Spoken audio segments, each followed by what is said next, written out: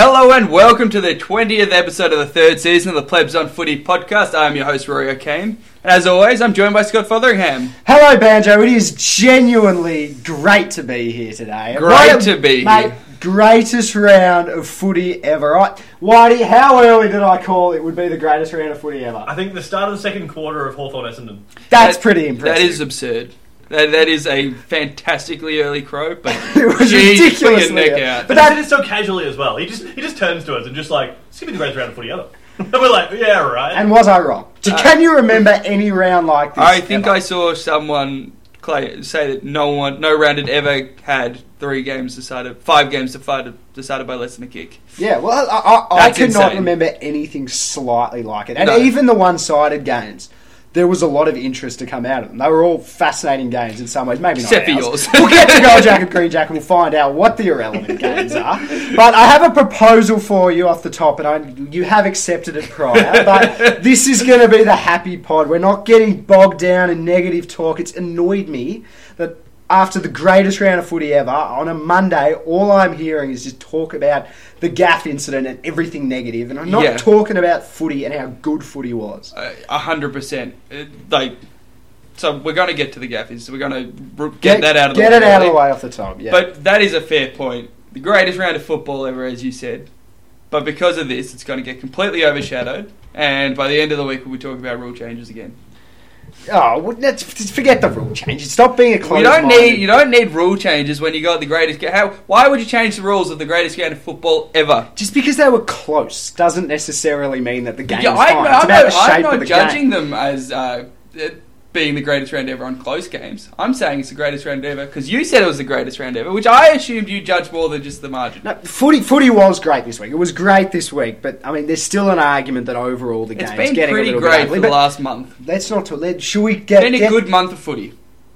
Let's just say that. It has been a very good month of footy. Yeah, footy is going very well at the moment, which is great to see. I'm happy about it, mate. Stop trying to make me negative calling that on a the positive concession. pod. But are we going to talk about the gaff incident now?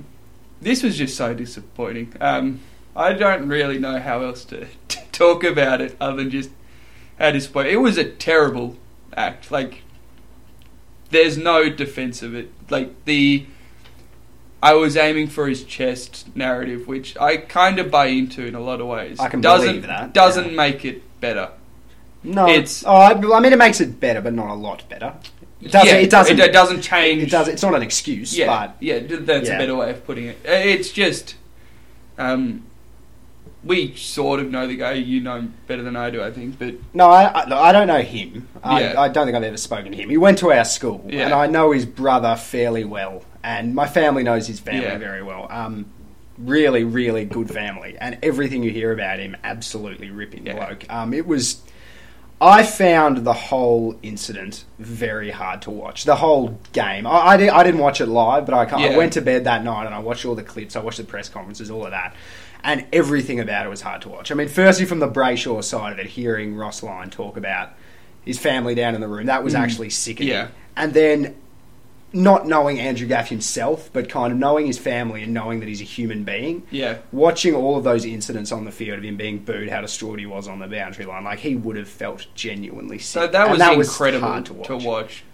His reaction on the bench. I've never seen that before. I don't remember it with Barry Hall. I don't remember it with Tom Bugg. I don't remember it with Jonas.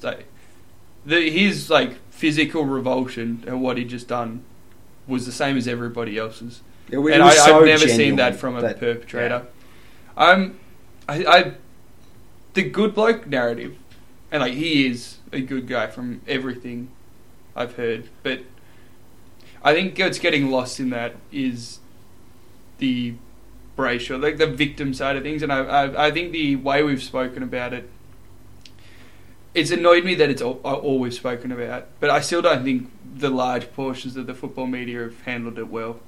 I think every time something like this comes up, it was the same when Bashar Houli, I can't remember who he hit, but there was all the character references. Yeah, I think some of the way we talk about these moments in football, which are inexcusable and quite likely the worst thing any of these blokes have done and will ever do.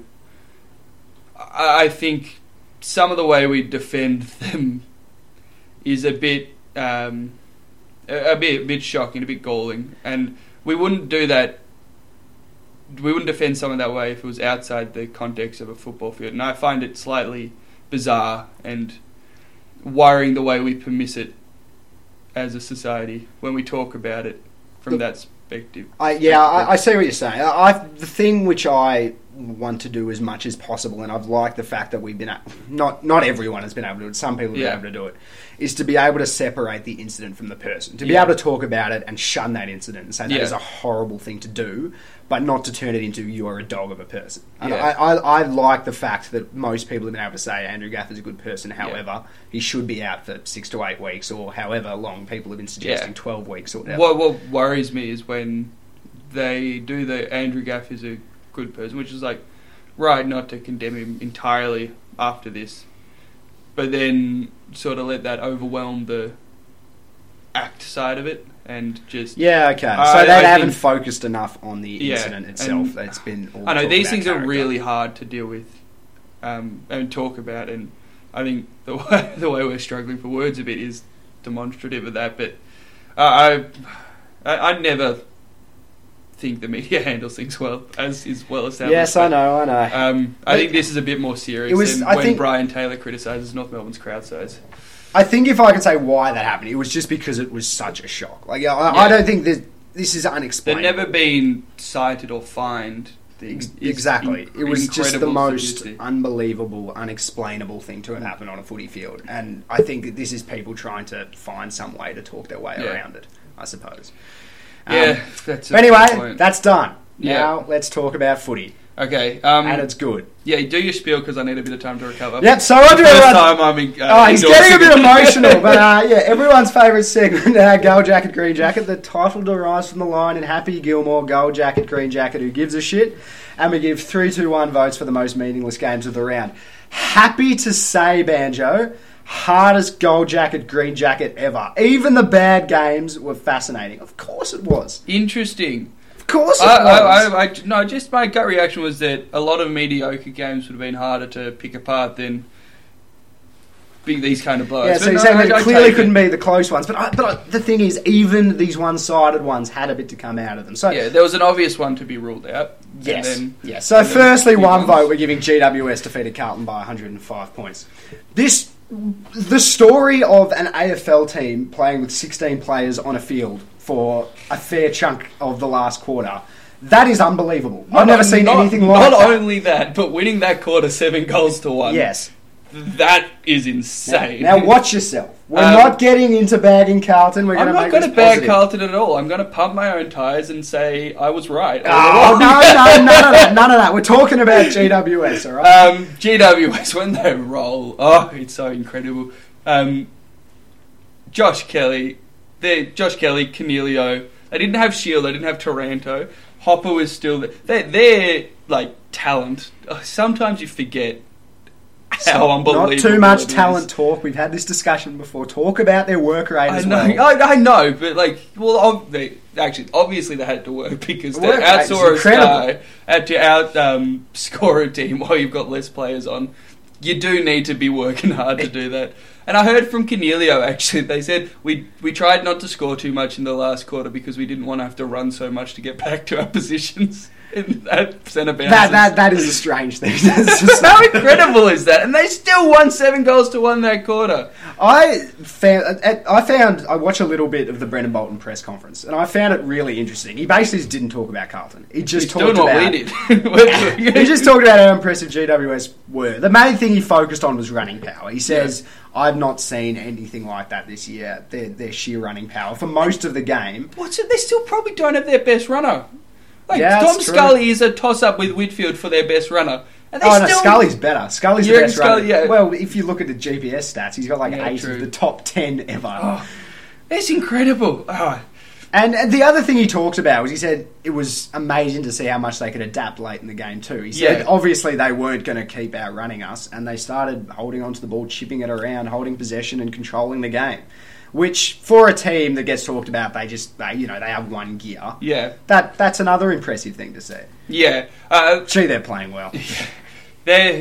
like there's the downside of the injuries, and we're trying to be positive, but yeah. But at least Toby Green apparently is 1 week at most. He'll be alright. And they're getting Shield and Taranto back this week. Delidio's worrying because you hate to see someone end their career. Delidio's worrying, but I don't feel like they've created the way they play around Delidio. Oh, yeah, he's absolutely. handy, but he's not going to kill them. Dawson Simpson is the biggest one. It's shocking how important he's turned become out in to the be. last couple of months. I think they bet on Rory Lobb, and the bet didn't come off. I don't think Lobb can be a number 1 ruckman. And he's going to have to be. Anyone else? They've got a kid called Matt Flynn, and the only reason I know he exists is because, you know, when you're doing your AFL fantasy side and you go to the bottom looking for which random ruckman you're going to put on, I've noticed read his name before. That's all will they play him? I don't think they will, surely. Like, they did think Lobb was going to be their number 1 ruckman. Here's a chance for him to step up. He's too frail. I've said multiple times, I've talked about when Todd Goldstein came up against him. I thought he was just going to build out of that phase, but he's better than that now, but he's not so far removed from that you can. Like they have to play Melbourne in a final. No, they have to play Melbourne full stop now. You're left in the draw. Yeah, round 23. Yeah, that will be ugly. What Gawn does to Lobb. True.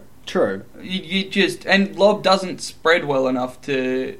Lobb doesn't have that Brody Grundy gear or anywhere near it to try and make up. Or like Callum Sinclair gets flogged in the hitouts, but works so hard around the ground, he kind of makes up for it.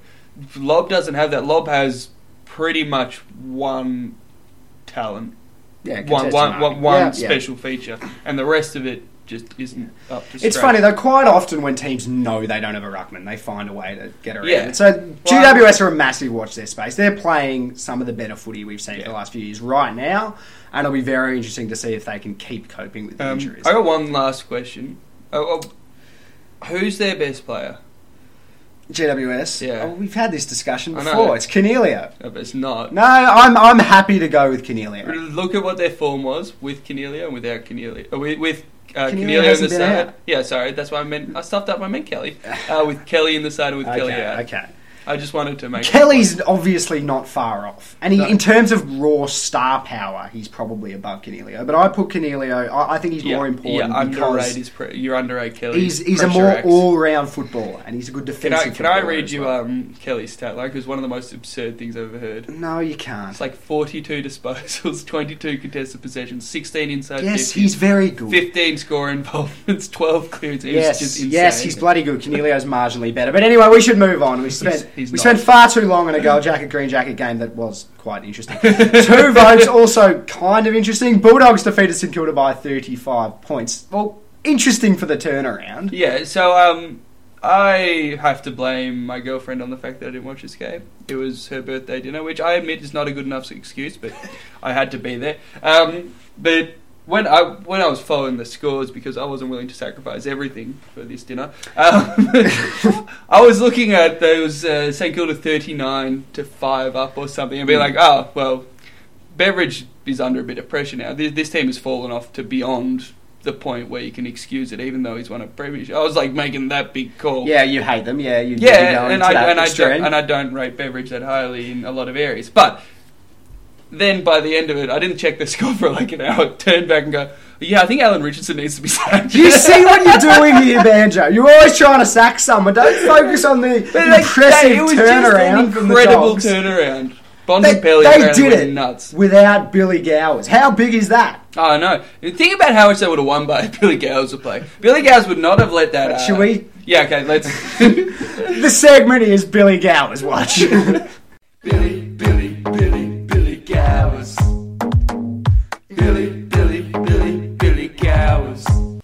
Yeah, so they wouldn't have got off to such a slow start with Billy Gowers. He wouldn't have let it. He is too mentally tough. Yeah. And then that role, instead of kicking 8 goals 6, if he was in the side, he kicked 14 goals straight, would have threatened Geelong Melbourne's margin from a few years ago. That's my big call on that. I don't mind that. For those interested in Billy Gowers, I watched the Western Bulldogs injury report this week. Can we just talk about the level of commitment that you are now showing to this podcast? I picked up dramatically, let's just say. It was about a minute and a half, but I sat there and watched it. Apparently he started training. He trained a little bit at the start of the week, and he's a test for this week. So Billy Gower's watch will be back bigger and better than ever. I back him in. I hope he doesn't play that well though, because North's playing. Oh, watch out, mate. But anyway, let's move on. Let's move on. 3 votes. Yeah, I mean, I was a bit disappointed to do this, but Melbourne defeated Gold Coast by 96 points. So to those teams, or to Gold Coast, we say. Gold jacket, green jacket, who gives a shit? Let's be honest, you really wanted. You'd been building up your margin. When it gets this big, it's a little bit interesting. You've been building up to be able to excuse a win like this and flatten your scores on the gold jacket, green jacket ladder.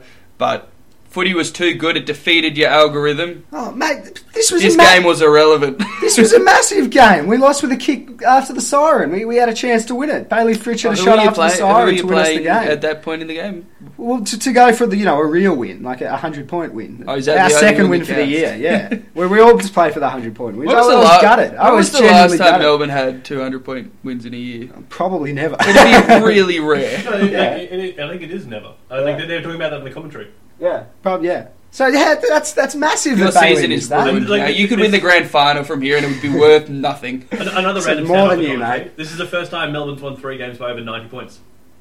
Oh. Okay. So it's your best year ever. Yeah, screw those years in the 50s where you won like 4 flags in a row. But yeah, look, the first quarter and a half was good fun to watch. The rest of it got a little bit boring. Let's be honest. It a bit like that Richmond St Kilda game from earlier in the year, where like the first half was like, oh, let's see how big this can get. The second half was like, pretty much. This isn't worth it. And we didn't completely stop, but it gets to a point where it's very hard to keep yourself going at that. Like the struggle to motivate yourself from a Melbourne player standpoint must be just evident. Like when you look up 80 points up and you've got so long left, you're like, I'm ready for my ice bath. But yeah, let's just move on. We have so much good footy to talk about. Let's get to the real sting. Oh, this is going to be good. We'll start chronological order as well. So we've got Richmond defeating Geelong by 3 points. I enjoyed this. Richmond nearly lost to the MCG. I'm taking the little wins, and a little loss is a little win. Interesting. So you're going with the Chris Scott side of things. This shows. I think it's ridiculous that Chris Scott's been criticised for the way it's been really 50-50. Some people have criticised, some people have absolutely loved it. But I'm in the loved it camp. I just do not understand why Richmond people are salty and thinking, hey, what do you care? You won the flag last year. You're still doing some little man syndrome. Go microwave your membership. Look, they're very, very greedy Richmond supporters. We know that. I can kind of understand it, though. Having watched the game, I thought Richmond were clearly the better team for... Yeah, Geelong just surged, didn't 70% of the night. It was Geelong just got them on transition in bursts. Yeah. There were just a few 5 or 10 minute bursts where they just went and they got themselves back in the game. But I think if this game's played 10 times, Richmond wins them 8. You reckon? Yeah. I watching this game, I thought Richmond are clearly better, and Geelong were very lucky to be that close. So Geelong, earlier in the year, played them to about a 17-point loss. And it was a fairly similar circumstances to what you just described. Do you think about that 17-point margin is the reflective difference? More of a reflection of the gap between the two sides in this game. Yeah, definitely. Yeah, okay. Absolutely. I reckon there's a comfortable gap between the two teams. But Geelong are playing a way that's worrying Richmond a bit. I mean, everything I've heard about this game was using the corridor, which they clearly did. There are a few patches of play you see where it looks ridiculous that they're just bombing it long into the middle of the ground, which is such a risky play. But I suppose with the way Richmond's set up, you've got to do something bold to get around them. And it made them a little bit nervous. So Geelong are playing them well. Kick it where Rance least expected. Yeah, that's the tactic. Pretty much. Geelong are playing them well, but Richmond are clearly better. And I think if this is a grand final, I would tip Richmond every time without any hesitation. Yeah, absolutely. Although I would have tipped Adelaide every time without any hesitation. So it's good that we're at least discussing it. Do you have anything else you want to say on that? Oh, no, we can move on. Let's move on. Hawthorn defeated Essendon by 4 points. This didn't go the way I wanted it to, Scott. Yeah, you would be. I'm being very selfish. From all reports, a good game of football. Well, this was a game that genuinely could have gone either way. Yeah. Like it was open and exciting, and funnily enough, most of the game was played the way Essendon would want to. I thought there were little patches where Hawthorn seemed like they were trying somewhat to slow it down with a bit of, uncontested marking, chipping it around as Hawthorn like to do. But for the most part, it was an Essendon game. You've just given me the update. 8 weeks. Yeah, 8 weeks for Gaff. Yeah, okay. That's probably not. That's not a bad. Yeah, when I was thinking about it initially, I was like 6 to 8, and I'm not sure which way to land. I think I predicted 7. But anyway, continuing with Essendon Hawthorn. For the most part, it was how Essendon wanted to play. It was very open, very fast. And for a lot of the game, you thought, Essendon, maybe they'll just break him here. And Hawthorn just kept pulling it back in an impressive way. And I reckon they almost beat Essendon at their own game. That's not something I'd ever thought I'd hear, especially from Hawthorn, given... So, Isaac Smith is a guy that I would say can play at that rate, but there's not too many others on Hawthorn that I would back in. A full flight O'Meara maybe, but most of them you look at as a bit more for sure staid than what Essendon have got in McKenna and Sard and the likes. And I think they were trying to play the Hawthorn way of uncontested marks. They just had to go the other way? But yeah, the game just happened like that, and they just kept going with them, and they kept... they were efficient, and they kept finding a way to score, and they stayed in the game, and then eventually they got over the line. Really, really good game of footy. Yeah. Really good win, too. It can't be understated. I think this almost guarantees Hawthorn finals, this win. No. Where are they in your lap? What are you talking about, actually? You were adamant they weren't going to make it. Yeah, and I had them missing by... a game, and their percentage is so good that you're they're going to get in. Such a backflipper. You were so big on Hawthorn aren't going to make it. Where are they in the ladder predictor now? I've got them 8th on percentage above you. I have them 8th on percentage. So they're definitely not. They're not certainly in, but it's a massive win for them. I think I've got them like 6th. Do you have Sydney beating them? I don't remember. Well, I don't remember. This is a great segment.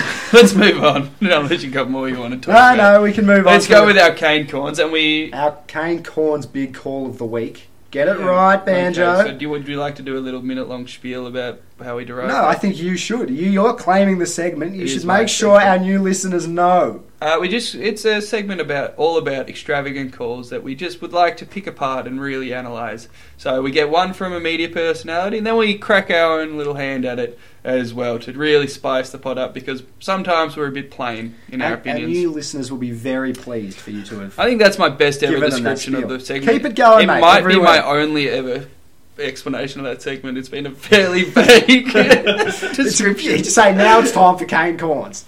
He's not on the pod. But anyway, what is the Kane Corns this week? So the Kane Corns, so a few weeks ago, we commented that it was shocking that Dermot Brereton hadn't been on before. We knew he'd come in a flurry. We'd been doing it for a while by then, but we'd had about 16 of them, all in the bag, and without the Golden God yet to make an appearance. But credit to him, he took our feedback on board, and he's double dipped. He's gone twice in 3 weeks. He said, "I'm not letting James Hird steal my limelight," and he's gone with a big one. Gary Ablett, it's weirdly worded, but pretty much, Gary Ablett was soft in his final kick. Yes. That's the implication. I think that's a slightly bitter call from Dermot Brereton. I think it's an absurd call. I do not understand people's obsession with criticising Gary Ablett this year. I don't get it. He is a great of the game, and it feels very much like people are watching him trying to find reasons to criticise him. Yeah. I don't understand it. He's got a pole in the Brown, though, in at least 6 or 7 games. He's 34. That's a phenomenal pretty good. He's not as good as he was, but he's been pretty good. He's also 34. People should be patting him on the back for being pretty good at this time in his career. He was... What annoys me about this? So, that shot he kicked, he had the same shot 10 minutes earlier, kicked it the exact same way on the exact same amount of pressure. He also had one of the most phenomenal pieces of play I've ever seen, where he kicked the exact same shot with the exact same action from the boundary line 2 times in a row in the Gold Coast game. Yeah. One, the ball was already over the boundary line, he kicked it. The other, it was inside the boundary line, and he kicked it 2 seconds later from the resulting throw-in. That's the way he takes shots! He did a very similar one at Geelong too, because I remember they were always going to split screen. Yeah. That is the way that he kicks. There was a bit of space that he decided, I've got some space to run into to steady to take this kick. He wasn't trying to run away from contact. If he'd run into contact, he could have been smothered. He would have been under more pressure. One of the things that makes him great is his ability to use space better than anybody else.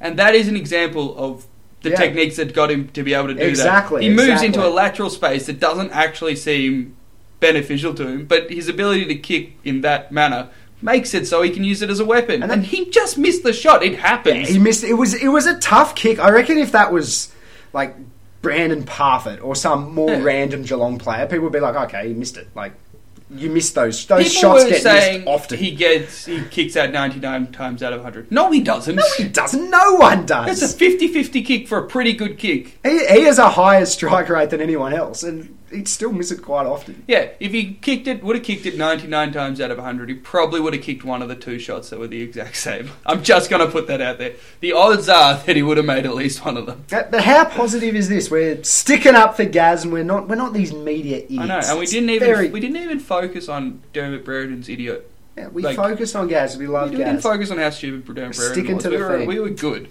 Take it away with yours. Yeah, you're going to be happy about my one.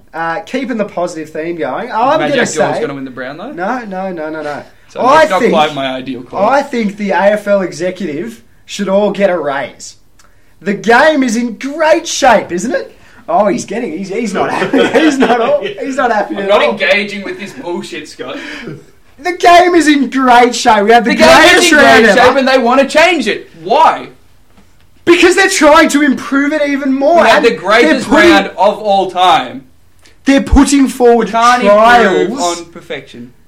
It's not perfection. The game is not perfect. You're right. There were 3 ordinary games and 1 boxing match. You look at all these trials and you think, oh, there were some criticisms of the trial. Therefore, these rule changes are terrible. I'm looking at it and thinking, that's great. They did the trial. They saw there were these issues, and now they're trying to make the game better. You're misrepresenting my gripes. My gripes are not... You've said that comment many times. My gripes are that the rule changes are shit, and we know they're going to be shit. How do we know they're going to be shit? What the hell is 666 going to do at a starting bounce, which is the only time you ever have even representation? You're solving a problem that doesn't exist on the only place you say the problem doesn't exist. No, that change is completely ineffectual. The 666 is a more conservative way of them building into some form of ruining the game I love. That's what I believe it is. That is the most conservative way that they're trying to create and make the game a bit more open, and they're trialling it, and they're seeing how. But even apart from that, I think free agency has been pretty good. I reckon the score review has been a success. I think it's created more correct rules interpretations. I would say the score review as a conception is good. They've still fucked up the execution. Why don't we have proper cameras? Because they refuse to pay for it. It could be better, but it's still positive. Do you want to give them a raise out of the money they need to pay for appropriate cameras on the score review? They would have a certain amount of money and they need to funnel it into different areas. People are criticising them for not putting enough into AFLW. You're not putting enough into the score review system. You're not putting enough into... They're a not-for-profit and they are getting paid millions of dollars. But they have a certain amount of revenue that they need to distribute, and you can't criticise for not putting enough money into everything. You just said you want to give them raises. How is that a more appropriate use of their revenue? That's fair. But my point wasn't so much to give them raises. It was that they're doing a good job with the game. They're not doing a good job. They're doing a good job with the game. Equalisation is a raging success. Free agency has been good. The score review is a good addition to the game. They're trying to improve it with some new rules that they're putting a lot of time into. They're doing a good job. Stop being a negative. Good job. Mine is so look, I made a conscious decision to stop talking about North Melbourne on these. So what I've decided to start doing, I'm going to talk about North Melbourne's opposition. I think Brisbane's core is so good that if they stick together, they'll make at least a grand final. At least a grand. Okay. So who is their core? Who are you describing as their core? So Rayner, obviously, McCluggage. Mm-hmm. He was very good on the weekend. Witherden. Yep. Bailey, Hipwood, Andrews. Okay. That is a very talent. Good. Yeah, that is a very core group. So often when I talk about young upcoming sides, and like when I talk about Carlton last year, I wasn't as optimistic as a lot of people because they relied so much on Cruiser, Gibbs, and Simpson and Murphy and the likes. And I thought when that left, there'd be real trouble. Mm-hmm. And they've had injuries to all those guys, and they're having a shocking year. With Brisbane, they have really talented older players in Beams and Zorko and guys like Stephen Martin's pretty good as well. I think this core is good enough that I don't worry about it. They're not that old, though. Like, they've got a few years left. Yeah, they're sort of late 20s rather than 30 and up. Yeah. So they could have so 5 positive years, yeah. about Brisbane. Like, I think Rayner has a chance. He's at least the best number 1 pick in the last 5 years, almost already. He could be anything. He reminds you of Dustin Martin in all the really amazing things Dustin Martin also does, and then he also can take a hanger. Like, there's nothing he can't do. Yeah, look, except kick a set shot from 15 metres in front of goal. Yeah, saying anyone will make a grand final is always a big call, and it's always a bit ambitious. That's because why I put so it in much this can segment. happen. But like in theory, I don't mind it. I 100% agree with you. Brisbane have an incredibly good. I think core their of young recruiter players. needs a pat on the back for Yeah. nailing every early pick they've had recently. And Chris Fagan, I think, has turned the culture around. Yeah, he's done great from the culture point of view. All they need to make sure is that they have someone there who is giving them a solid game plan, a solid defensive game plan that makes them consistent. Yeah. And I think that could happen. I Could don't easily think happen. necessarily. I don't subscribe to the Hutchie. They don't have a game plan. They're not good enough. They need. No, they support. have a game plan, but it needs to I be do a think bit it more needs to solid. develop. Yeah, Yeah. but I'm a fan. Yeah, I'm a so fan. am I. So am I. Coincidentally, when we move on, we're going to Speaking talk of about Brisbane? North v Brisbane. This scared the bejeebers out of me. I'm not going to lie, I actually had my heart beating quite fast during the last 30 seconds. God, I desperately wanted you to lose. I don't think I would have shown up if we'd lost. I'm just flat out. I knew he'd miss it. I said that so straight away. Everyone's like, "Oh, it's over, it's over." And I'm like, he has to kick it first, and I don't think he's going to. And Yeah, thank God.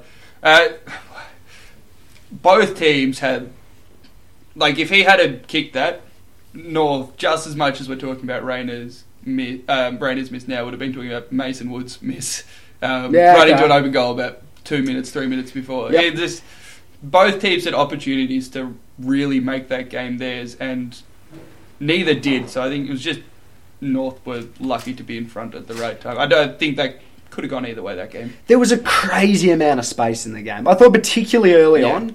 By the end, there was probably space because everyone was absolutely North cooked, and died. they were cooked. North died. Like, Yeah. it was so obvious. It was they maybe handled really hot there. yeah, they handled the heat and the end of the game a lot better than we did. But even early on, I was astonished the amount of times which both teams would go into their forward 50 and they'd just have 3 players streaming into the 50 just on their own. It was, and that's a game which Yeah. Brisbane are creating at the moment. Apparently, Brisbane at one point were playing with 8 forwards. So, like, Yeah, okay. it's just That's a bit weird, yeah. so talking about tactics, interesting one. Mm-hmm. This game, it gave me the absolute shits as a supporter, to be honest, because we got 5 goals up, we got 4 goals up, and we couldn't ice it. But Brisbane just kept coming back. They were excellent. Dane Zorko, when he plays well, his best game is about as good as He's been anybody's. tagged out of games previously, and which has been the North- one knock on him. North really missed having anybody that could tag. God, you say often how much you miss Jacobs. You Oh, are the he- biggest subscriber. Do you reckon he's your most important player? He's right up there. It's not that I rate the tagger role so highly. It's that the tagger role in our side matters so much because of defensive weaknesses in other parts of our midfield. We can't survive, and probably offensive deficiency as well. We can't survive so much without I don't him. think you lack defence as a midfield group, do you? Yeah. No, we do. I would say if I look at your midfield group, I would say you don't have enough class. But I would That- say like that- they're that's- all honest battlers who are accountable. I think that's the more obvious one. But so Cunnington, I love him, but he's ball winning player, priority yeah. 1, 2, 3, and 4. Higgins is definitely like that. Yeah, and they carry so much of the load in our midfield. So to counterbalance that, we need Jacobs. Anderson is the other one who really will press the issue defensively. But we have very much defined roles in our midfield of focusing more on defense or focusing more on offense. And when Jacobs goes out, we don't have anybody that can replace him with the same amount of effectiveness, more than almost any other replacement player we'd have. Do you see North Melbourne as an offensive team? Yeah, We have been pretty much the entirety of Brad Scott's tenure. I don't know if I see that, obviously, apart from this game, where this game it was obviously Brisbane playing offensive style, and it was very obvious to me that you guys were like, that's fine, but we're happy doing that. The Essendon game too, but a bitness in the arse then. The only year we haven't very obviously been offense first was the start of this year, and I think that was a little bit down to fluke. We played Gold Coast in a swamp, and we played Carlton, two teams that can't score, like especially in those conditions for the Gold Coast game. So I think that drastically meant our defense looked better on paper, and our offense looked worse on paper. The Gold Coast one being the example there, But prior to that, we'd be 5th on the ladder. We'd have the 3rd or 2nd best offense and the 8th best defense. We've always been balanced in a way that was offense first. Brad Scott said he's building like that. And that's kind of where when I say I like the way Brisbane are building, more than the way I like Carlton to build, I'm influenced by watching North grow. Yeah, it was a crazy, attractive game of footy. It was just offense crazy from both teams. I did not think remotely about that while watching it. I was astonished early on how much space there was for teams to work into. So, and I know Brisbane play that way, and from what you're saying, perhaps that's also North's tactics. It's been less this year, but yeah. Okay. The best thing as a North supporter to come out of that was watching how well Trent Dumont played. I had never seen him play anywhere near that well. He was just... The first time I thought he could be like a solid player in a really good side. I thought he'd be sort of bottom 6 to 8 if we got properly good, but I think he could be around a mid-tier player in a good side if he develops. Good on you. Good to hear your... Yeah, just a little bit. You always had to do that, didn't you? Just you had to do it. Well, I talked about being piss scared, and I've spoken enough about Brisbane. Yeah, that's true. That's a good point. Next up, Adelaide defeated Port by 3. Showdowns never bad, are they? Just never bad. Even when they're one-sided, they're good, because they're so intense. And this game, the intensity was through the roof for 4 quarters. It's just unbelievable. They do hate each other. They really hate each other. So, the history behind the Showdowns amazing, because Port were the Collingwood of the SANFL. Like, just everybody hated them. And they were more dominant than Collingwood ever was in the SANFL. Yep. And then Adelaide got the team, and so that united literally every other fan base. Yeah. And then Port comes as a team, and it's everybody versus Port. Put it's them down, yeah. It's an incredible manufactured situation that, to be honest, I think is reasonably intelligent by the AFL. If they hadn't have pulled the club up from the SANFL, it would have been quite difficult to balance fans and stuff like that. But they have a really natural rivalry in a way you don't really see so much with expansion. So, it's just unbelievable. Okay, what they got going. We have to talk about the Jenkins goal /poster / whatever it was. Well, where do you sit on it? I'll wait for your opinion first. I don't think so. I don't think you could overturn it on the thing. I do think they have been rushing them ever since there was the complaints about how much it held up the game, which is dumb. Get it right. Just get it right. I would argue that's mismanagement, and people that make those calls don't deserve a raise. Fair enough. That one I do disagree with. It is more important to get it right than to do it quickly. I think I just lost my point in that joke, but I think Ken Hinkley complaining about it wasn't a particularly good look either. It was extreme the way he said it. Yeah. If he hadn't have seen the vision, he shouldn't have spoken about it. And if he had seen the vision, he should have seen that you couldn't tell. The problem is still that the AFL don't have adequate technology to do it properly. But with what they have got and what they've had for the last 3 years or however long it's been in, you have to be used to that, don't you? It's not different to countless others that have happened. I think it was a goal. Every time I've looked at it, I've seen absolutely no reason to think why that hit the post. It looks to me like a goal. And the thing which I don't understand is why are we saying Jenkins' opinion is gospel, but the goal umpire must be wrong? The goal umpire is in a better position and is trained as a goal umpire. Really true. And people are saying, Jenkins said it hit the post and must have hit the post. Jenkins said, I think it hit the post. The goal umpire said, I think it was a goal. I would be more inclined to back in the goal umpire. And the other point which Gil McLaughlin made was the Port Adelaide player who's next to him was gutted because he thought it was a goal. Like, why do we think what Jenkins says is fact? I understand. It's ridiculous. I understand Hinkley taking it as fact because it suits him too. But the fact there's been no critical thought applied to the discussions surrounding it, it happens so often. Something which I didn't like. You know how much I love Robbie Gray. Yes. He should not have won the Showdown medal, and I think it is absurd that they can't wait for a couple of minutes. Like they do it 5 minutes before the end. And why? So it's the same as the Norm Smith used to be. Yeah, they decided 5 minutes before the end. Know that. Can't you just delay the ceremony 5 minutes and allow people to put in their votes after the game? Like, surely it is more... Just over the score review, surely it's more important that you get the decision right than you do it quickly. It's absurd. They've changed it for the grand final. How is the grand final procedure not good enough for the Showdown? Yeah, it was decided before the end. Rory Sloane was magnificent and should have won the award, for sure. Yeah, fair enough. Sneaky thing... Port aren't really guaranteed finals. They'll make finals. They've got 3 tough games, made easier by the fact that West Coast won't have Gaff. But they've got West Coast, and West Coast play well at Adelaide. They've got Collingwood, and then they've got Essendon. Even if they beat Essendon, their percentage is not great. They're the only team that pretty much North could conceivably get in over on percentage. And North has an easier draw to the point where we might actually get a percentage. They're not guaranteed. They've blown it so badly. Losing to Freo. About 6 weeks ago, they looked like they were a real chance for top 2.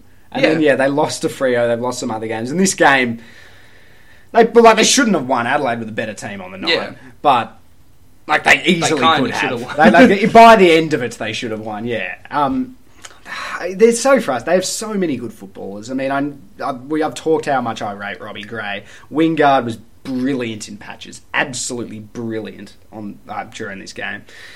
And Ollie Wines is incredible. He missed a pretty bad shot at goal. Yeah, very Rayner-esque. God, they've got some seriously good footballers in there. And they talk such a big game, but they haven't found it. I can't move past the way we talk about them misusing their assets at the moment and just sacrificing so much of their offensive ball movement. I don't think it's worth it. This game was more open than any game I've seen them play in a long time. But their recent scores, they've been getting 50, 60, 60. Yeah. They just get so many players around the ball, and it just becomes a boring slog. They are what people don't like about footy at the moment, the way that they're playing. Yeah, so it's Ken Hinkley's fault. Yes, all right. Whatever you want to say. He's the new Paul Roos. No, there's a few people doing it, but they are the most extreme with the congestion. Yeah, and what annoys me is they're good enough not to need to... they should be able to play offensively and still be a good football. They have been a good football side playing offensively. Yeah, exactly. Anyway, let's move to our top 5. This is a segment where we pick a category and list our top 5 in the category. I think the top 5's a bit self-explanatory. You don't have to explain the top 5. But you do have to explain the category. Fair point. You interrupted me though. I was getting there. We're doing the top 5 games of the round. It's the greatest round of football ever. We had to memorialise it properly. The 5 best games in the greatest round of footy ever. It was very easy to do, which was helpful. Yeah, that is handy. And we want to go drink after this. Can I explain the way that I did it? Sorry. Apologies. I just plugged it into my Gold Jacket, Green Jacket formula, the beautiful formula. The only thing people care about when they talk about quality games is about relevance. It's all about relevance, so it'll be on the relevance scale. Have you patented the system? That is a good point. I'll get onto that. You're all soon to be a real lawyer. That is a good point, I will. But... So, my top 5 is basically the most relevant games of the round. 5, I've gone with your game, which you've done as well, which I'm a little bit surprised about. To be honest with you, so it's got 42 points on the relevant scale. I actually had it as the second highest in quality of game when I gave it interesting. I absolutely loved watching this game, and I don't know how much of it was because I cared more about the result.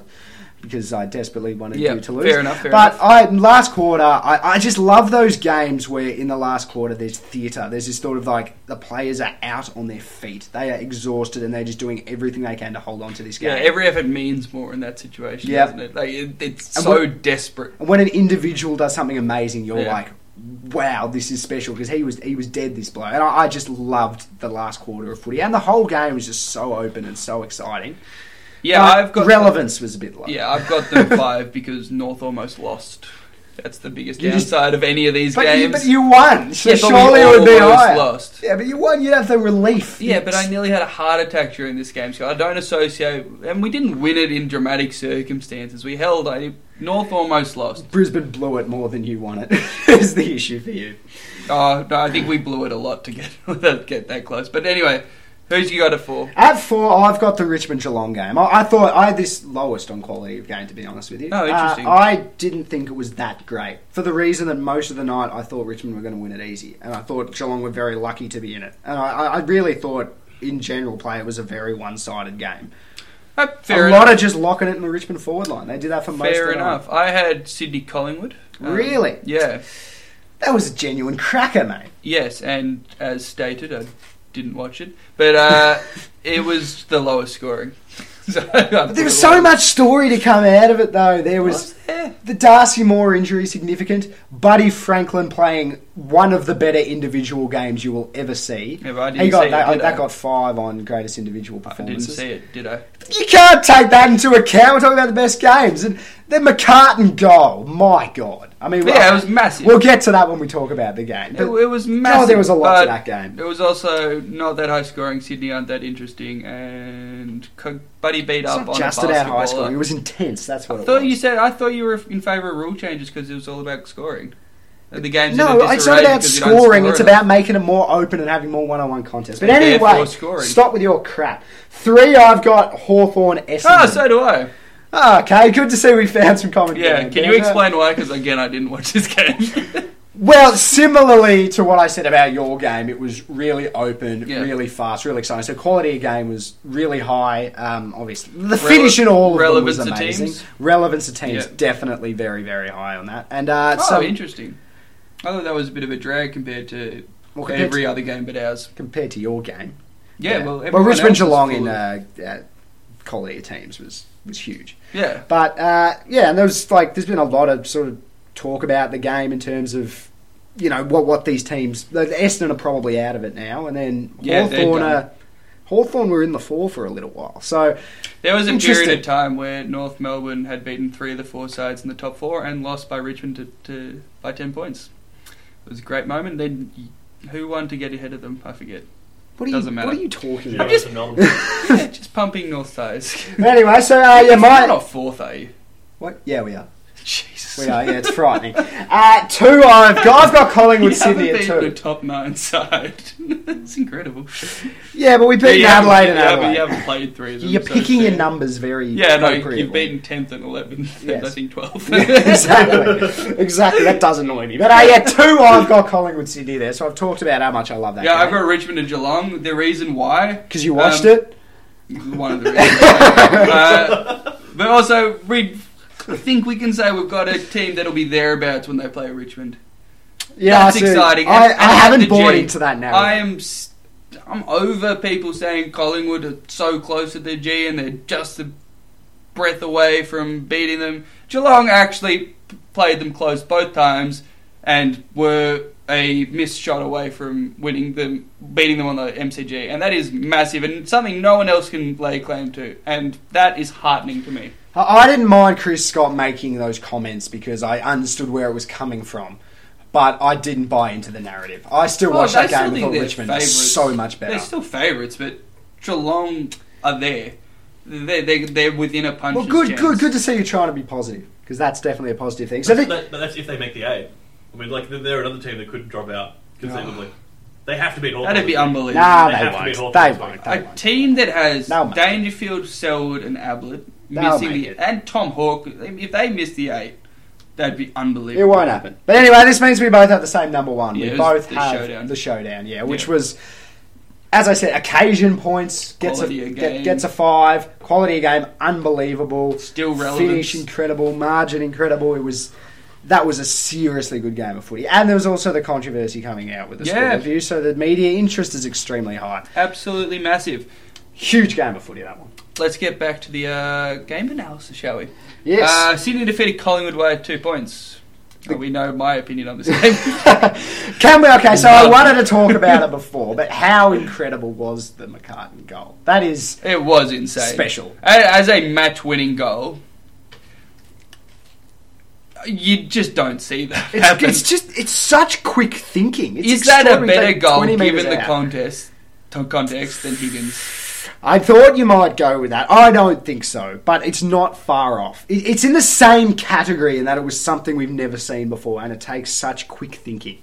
Yeah, I think in terms of the quality of the goal, Higgins was better because I think it's more conceivable to do what McCartan did than to do what Higgins did. Yes. But given the context, yes, I think it's a better goal. I don't think that's a stupid opinion. You should have gone with that for your Kane Corns. It's not controversial enough. Saying a match-winning goal that was also incredible is a better goal or bigger goal than an incredible goal. Something which is true, though. He is the better McCartan.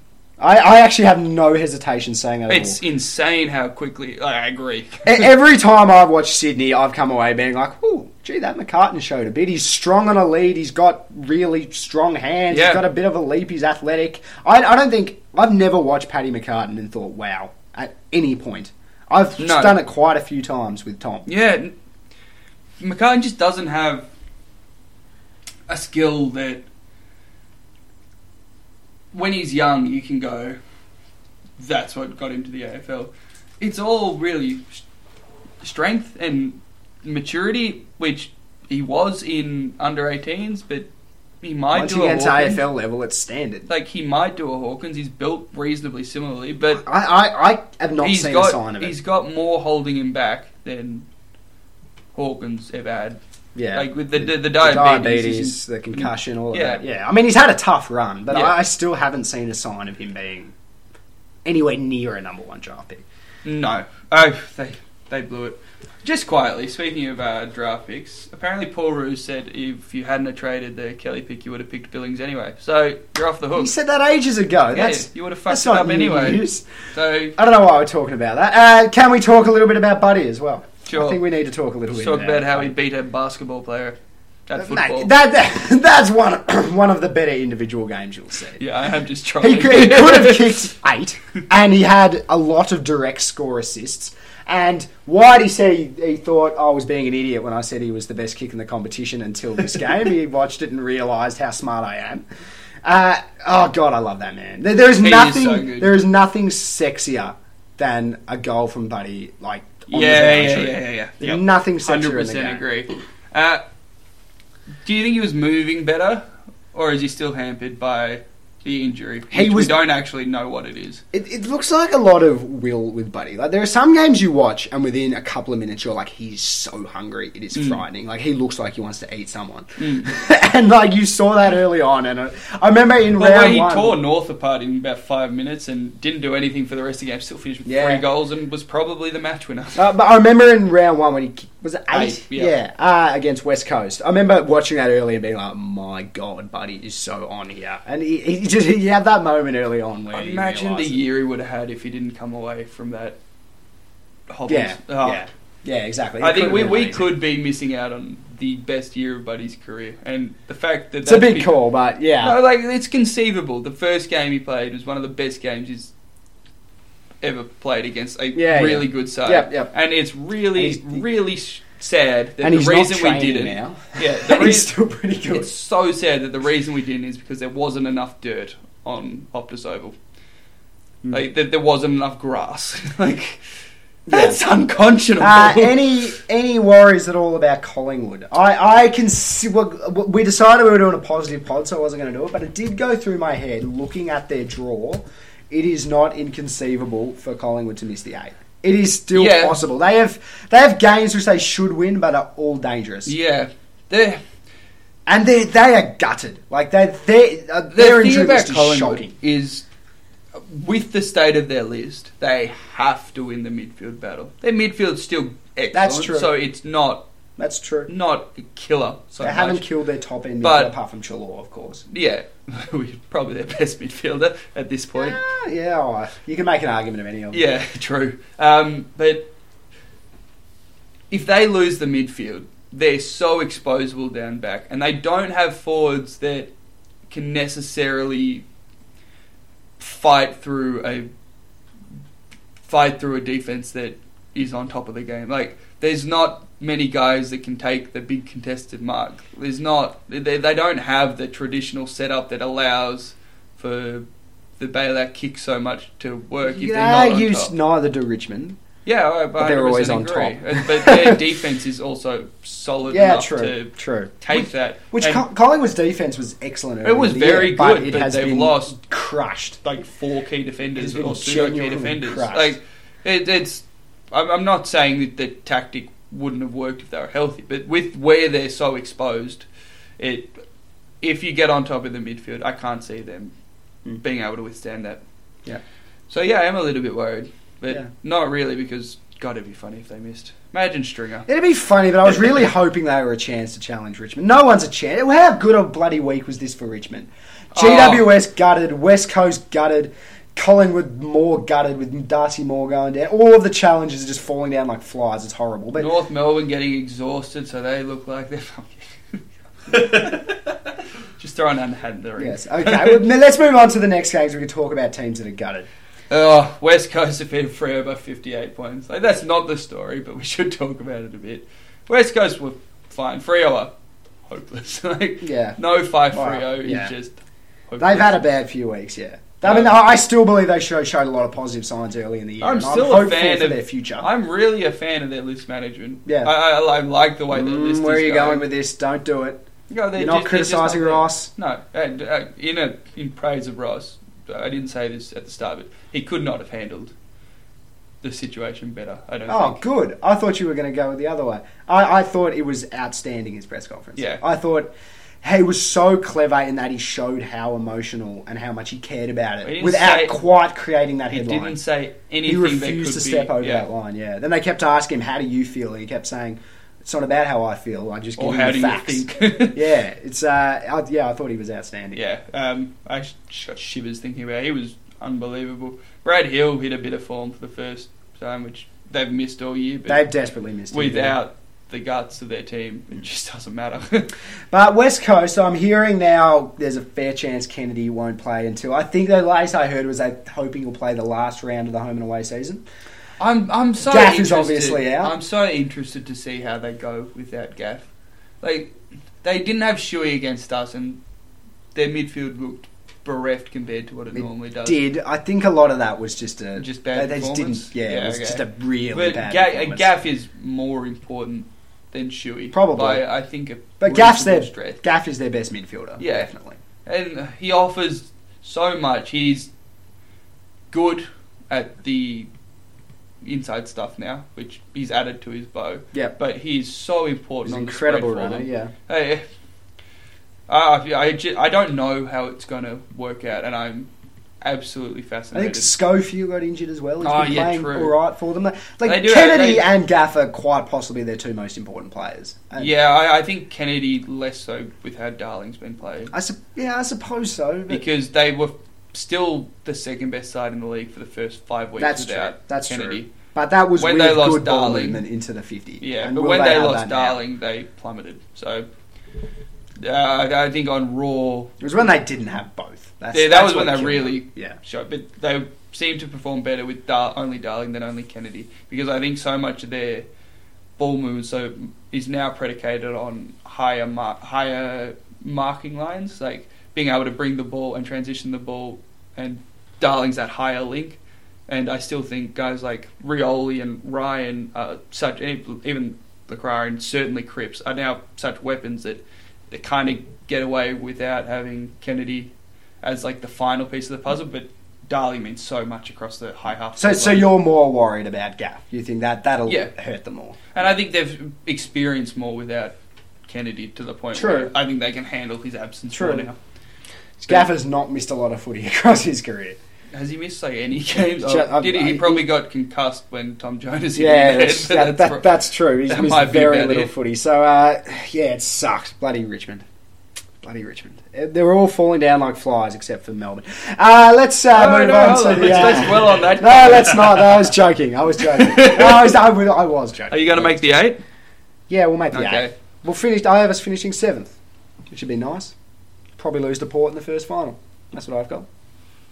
Shouldn't you have beaten Port over there last time? Yeah, we're a chance to beat Port. Okay. Let's get to Poochie's mailbag. We're definitely going over, as usual. I think you should ask this question from your brother and it's directed to me. Yeah, coming from my brother, Lewis. Again, he's becoming quite important on this pod recently. He's doing well for himself. The question is, how can Rory call Carlton a sad sack club when they have 20,000 more members than his pathetic, irrelevant club? I miswrote that question. I put an apostrophe instead of a comma in that, the 20,000. That doesn't matter. Justify yourself. You are clearly more of a sad sack club, not team. Club. It is more. Your club is more sad. So is probably Melbourne, to be honest with you. No. The current state of affairs of a club matters. Carlton have overtaken you as being the worst performed club since 2000. I think we just have to come out and say that. They've won 5 wooden spoons. It's close. The case that James made is... Yeah. Look, they're in the question. You now have hope as a team, so you're elevated above them. No, we haven't done anything yet. We still haven't played finals. So why am I doing this?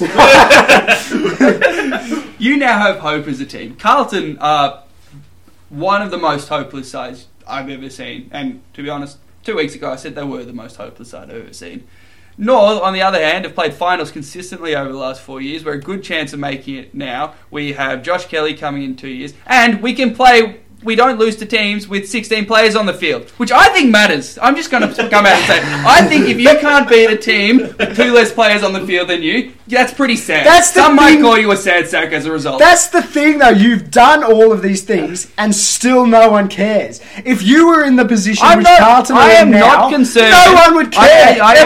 They talk about maybe taking it to Tassie, but no one could give a toss. The reason why we talk about Carlton so much is because they are relevant. I am not concerned with the opinion of the Nuffy. The enlightened go for North Melbourne. We are strong and we are united. I do not worry about the fool that goes for the navy blue. Carlton are a very powerful club. They have good membership numbers. They've got good great facilities. leadership. Historically, they've had John Elliott, who's done great things for the AFL. Yeah, they made a mistake, yes. It's as big a mistake as Essendon made, just quietly. There was probably worse ramifications. Yeah, the only reason Essendon got off as lightly as they did was because they were of the opinion that Carlton got fucked over. Carlton are the most depressing club in the AFL. You're irrelevant. I would rather go for Gold Coast than Carlton. Oh, that's a big call. Nah, that's dumb. That's dumb, but anyway. Oh, that will be my cane corns next week. And we'll hash it out there. That's dumb. We've got this from Adam, and this is a ridiculous comment. Why is Melbourne so hard to hate? You're not. I don't like you. It is a stupid quote. Why is he trying to hate Melbourne? Why do people want to hate Melbourne? Because people should resent their friends' happiness. That's how rational human beings You operate. like us. I know you like us. Every comment you make little... whenever I directly come to you on it, you push back and say, no, I hate Melbourne, I hope Melbourne lose. But whenever we're just having an average conversation, not thinking about it, you always say positive things, and I can tell There's you... a difference between derive liking some and joy. rating. I can see there's some joy Melbourne. in your eyes. I rate Melbourne reasonably highly. Not as highly as you, because I'm not my head up my own ass, but I still rate them highly. That is different from liking them. Bernie Vince is the football player I like the least. That's fine, but you like Max Gawn, you like Clayton Oliver, you probably like Brayshaw. I'm pretty sure you'd like Brayshaw. Yeah, but Brayshaw's dad played for North, so of course I like You say Brayshaw. You're not sure on Max Gawn. Not to the cult status that you like him. And everybody else in the football world likes him. Nobody likes Max Gawn as much as you like Max Gawn. Let's just put that out my there. brother likes him more. But no, the reason we're hard to hate is because we've got a bit of that underdog tag as we've been. Yeah, you have been a sad sack for so long. B, we're brilliant to watch. C, we've got some very likeable players. That disagreed with that. Mate, we are easily the highest scoring team in the comp. Easily, we are brilliant to watch. Scoring does matter. Scoring does matter for how you watch football, then, doesn't it, Scotty? It's a factor, yes, but it's not the most important. You're just thing. all over the place. I would say as well, but when it comes to this can turn around so quickly. Like, people loved Richmond for a long period of time. I know, I can't. And everyone hates Richmond. I always hated Richmond. I'm gonna. I always hated the Bulldogs. History proves me right. Let's be honest. Everybody eventually hates the teams I always hated. Let's reflect on that. You guys are gonna hate me so much if we come good. My God, I already hate you. Like, this isn't a if. So for Poochie, I asked him. I solicited questions from him because he forgot for the first. Ask one. What's his best question? You haven't even read his question. No, I'm just going to read them all out. Okay. When the AFL put rival games on, when will the AFL put rival games on in prime time in all states? Why is the Showdown a Saturday twilight game and not a Friday night game?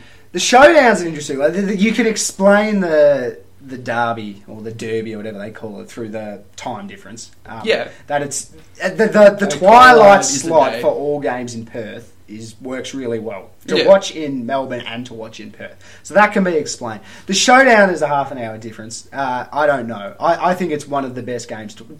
I think it is the best probably game is to watch. It probably is the game which especially you can most when lock down both and say sides this will be are a good good, game. which they Maybe are now. Anzac Day as well, but that is a great game of footy, and I would love that. As a spectacle, as a football spectacle, the Showdown is significantly more consistent in its watchability. Probably, they like. I can excuse not watching the Q Clash. Let's just put that out there. I'm not needing that. I don't think about that at all. But the Thursday night slot, they like that at the Adelaide Oval. Yeah, put it on a Thursday night.